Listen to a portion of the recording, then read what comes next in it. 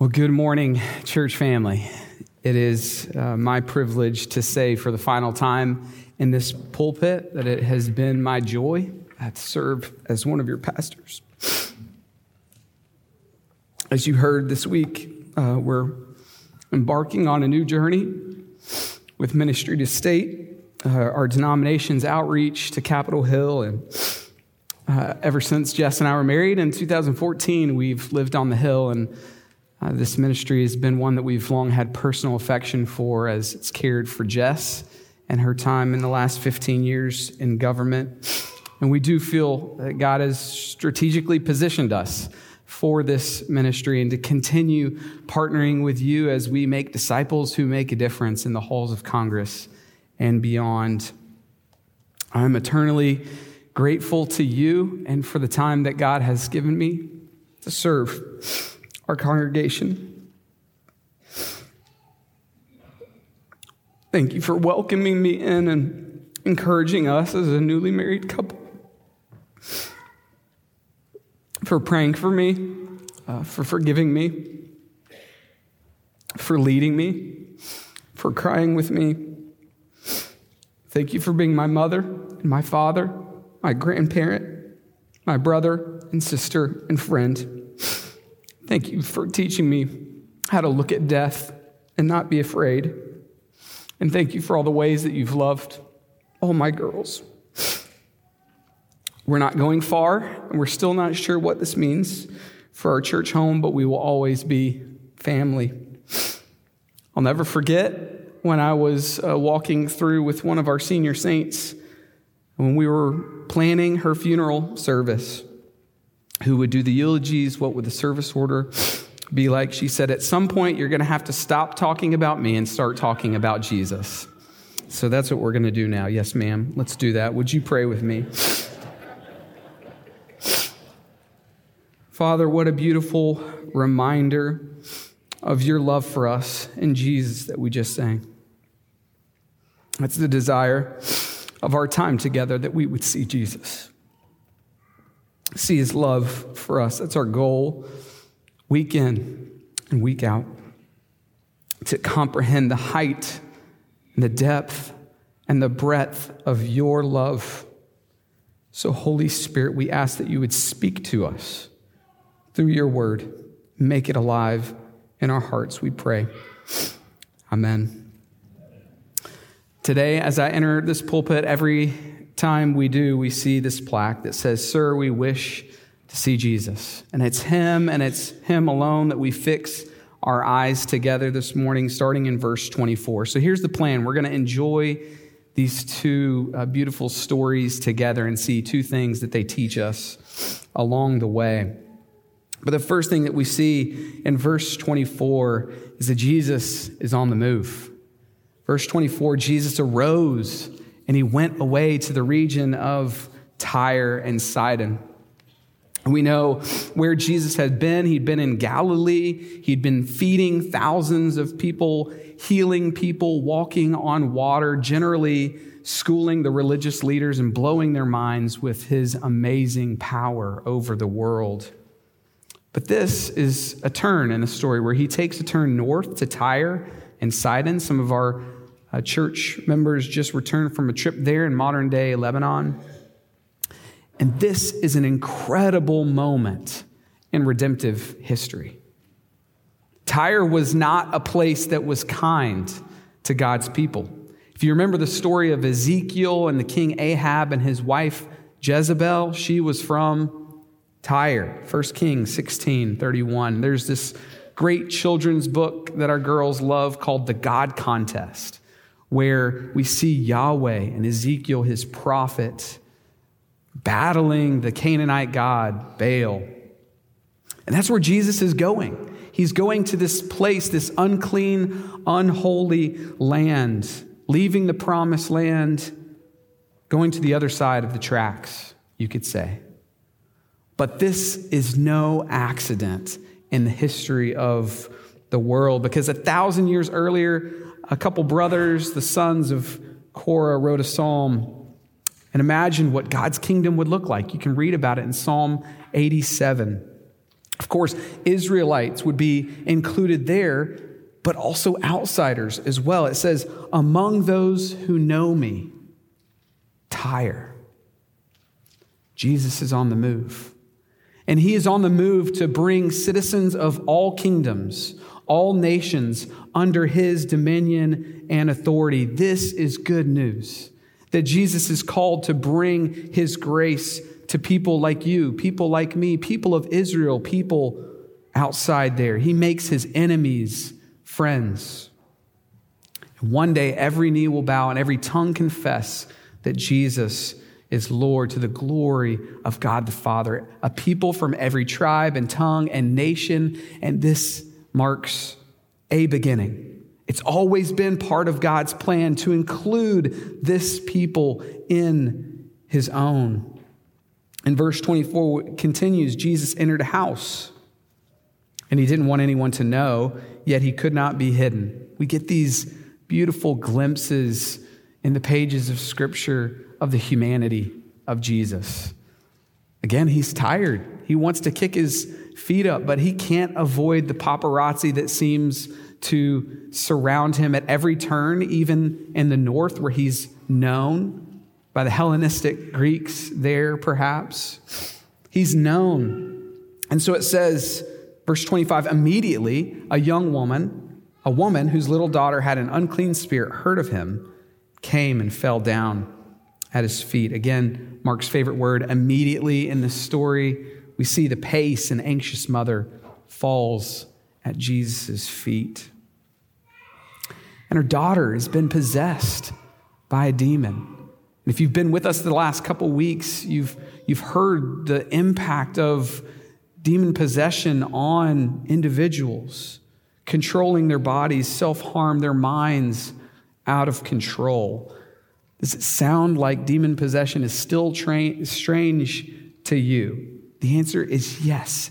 It totally should be. It is weird. That 80s favorite show on Netflix is not called Totally Normal Things. All right, this is strange demon possession. And so verse 26, we hear more about the characters in this story. We see that there's a woman who was a Gentile, a Syrophoenician by birth. She begged Jesus to cast the demon out of her daughter. So enter mom. We hear a little bit more about her story. And in this society, women were traditionally marginalized, on the fringe. And so she's got at least 3 strikes against her. She's a Gentile. She's a Syrophoenician. She's a woman from the wrong part of town, unclean. All 3 strikes against her, and she's desperate. You can imagine if you're a parent, knowing the desperation, you would do anything to help rescue your child from sickness. And how do you picture Jesus responding to this woman who's pleading with him, Lord, help my little daughter? We see his response in verse 27. Let the children be fed first, for it's not right to take the children's bread and throw it to the dogs. You're supposed to ask, wait, what? We expect to see tender Jesus moving towards her, but you're not reading it wrong. Jesus calls her a dog. Now, this is typically the moment where I sweep in and tell you that Greek word is really an affectionate word for a cute little puppy. It's meant to be a term of endearment in the ancient Near Eastern world. No, this is not meant to be an encouraging word to her. It sounds as if Jesus is saying, you are not worthy of my time. Get in the back of the line. Now, what do we do with that? How do we make sense of Jesus' severe reply to her? The answer is context. Context as we approach God's word. Because most commentators agree Jesus' severe words here are an opportunity, a test of her faith. And how do we know? Because we read the end of the story. Look at verse 29. For this statement, you may go your way. The demon has left your daughter. So the story ends with a miracle of faith and healing. Healing, she is restored. The demon is cast out of her body, and this seemingly marginalized Gentile woman is held up for her glorious faith. Verse 30, the woman didn't waste any time. She's not sticking around. As excited as she is to be with Jesus, she goes home immediately and finds her child in bed and the demon gone. So what is this great statement of faith, we ask? We see it in verse 28. How do we get from insult to miracle of faith and of healing? We see this answer in her confession. She answers Jesus' severe words with these, "Yes, Lord, but even the dogs under the table eat the children's crumbs." And so the first thing we see this passage teach us is that God's grace is sufficient. First thing we see this passage teaches us is that God's grace is sufficient. Jesus calls her a dog, and her reply is masterful. 2 words, "Yes, Lord, amen." It's true. Her statement of faith is her unworthiness. That's all that she brings to the table. She didn't try to defend herself or control the situation. She simply confesses it's true. And her boldness is beautiful and is rewarded by her Savior with healing and faith. Even the dogs under the table eat the children's crumbs, because she understood that even a crumb of God's grace was sufficient for her. "I take your insult as a compliment, Jesus." As the great theologian Jim Carrey said in Dumb and Dumber, "So you're telling me there's a chance?" I see you, Jesus. And this is really what Jesus is saying to Paul later in 2 Corinthians when he encounters him and he says to Paul, "My grace is sufficient for you. My power is made perfect in weakness.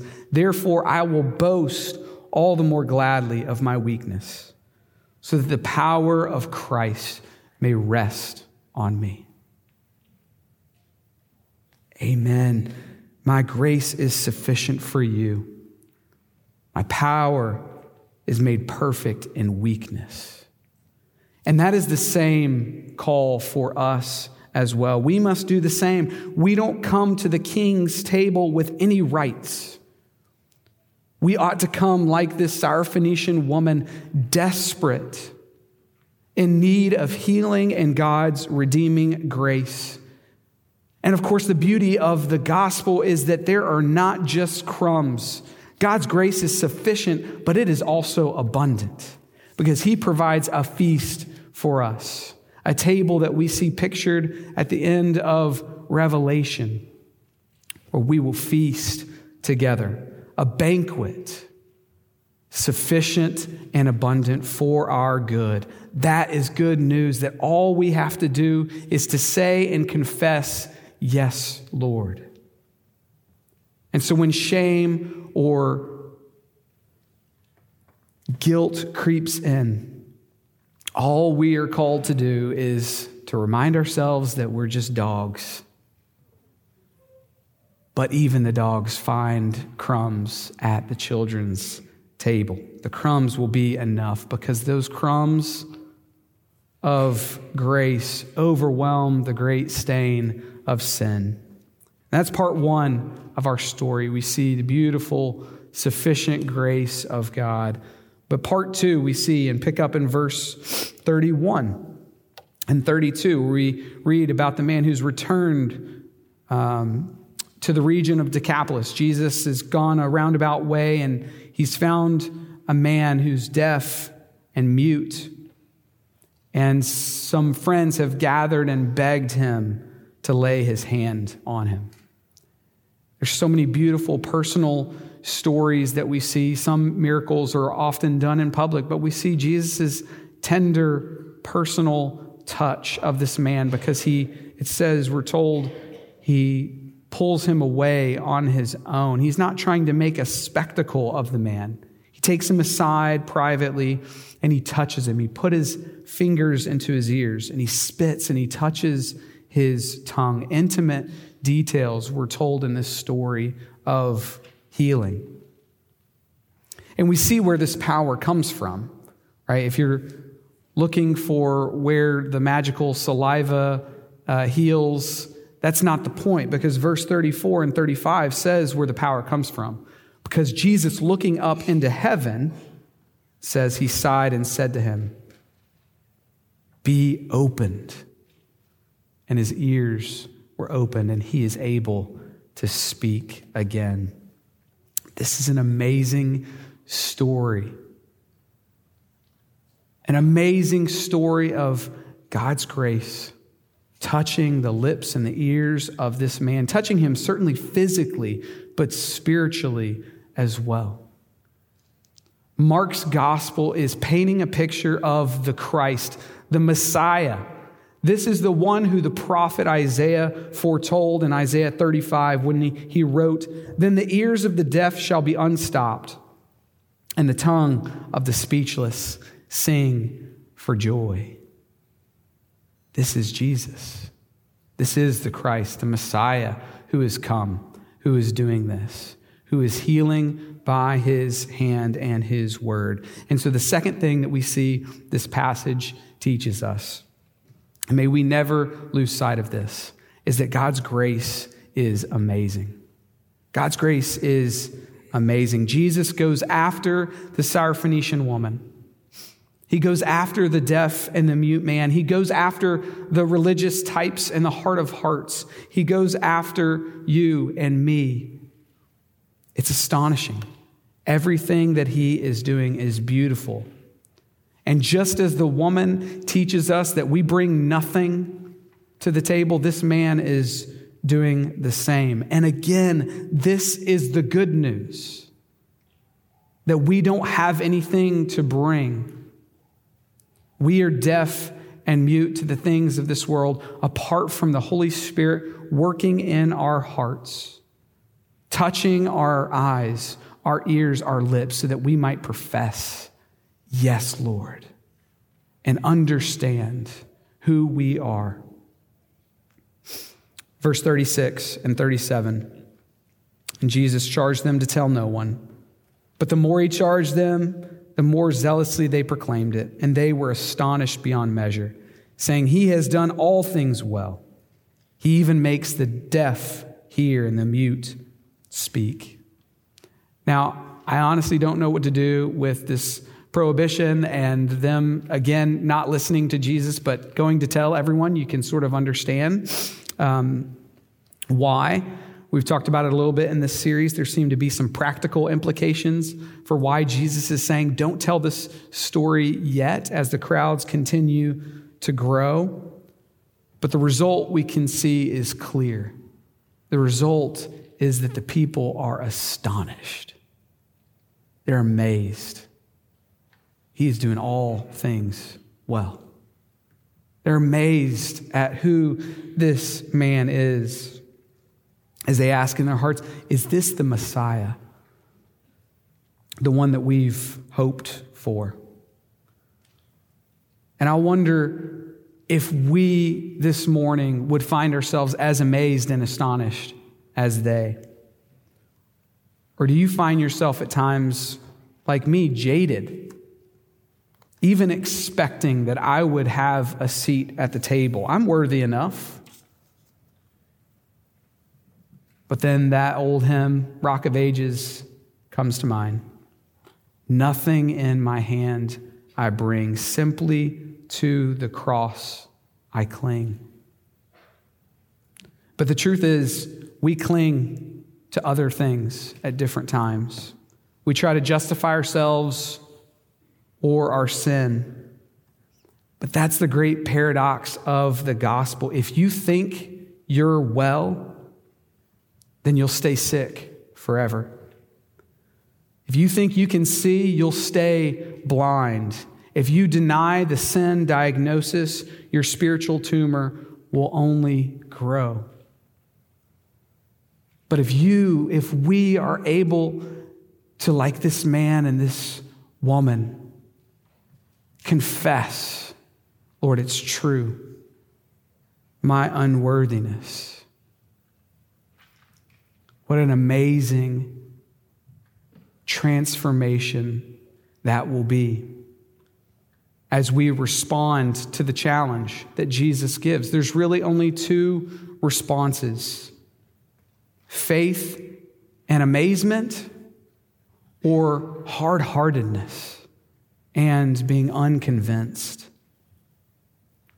When we see the brokenness, when Jesus sees the brokenness around him, we see that he sighs because he knows the path that is set before him. He knows the price that he is ultimately going to have to pay in order to make us worthy. Because it's by his death on the cross and his sacrifice of atonement that we are made worthy. It's a beautiful transfer when he takes on our sin and we take on his righteousness. As the people said, he is doing all things well and will one day in the new heaven and the new earth say, behold, I am making all things new. And until Jesus comes again, let's remind one another that God's grace is sufficient and never lose sight of how amazing God's grace is. Let's pray together.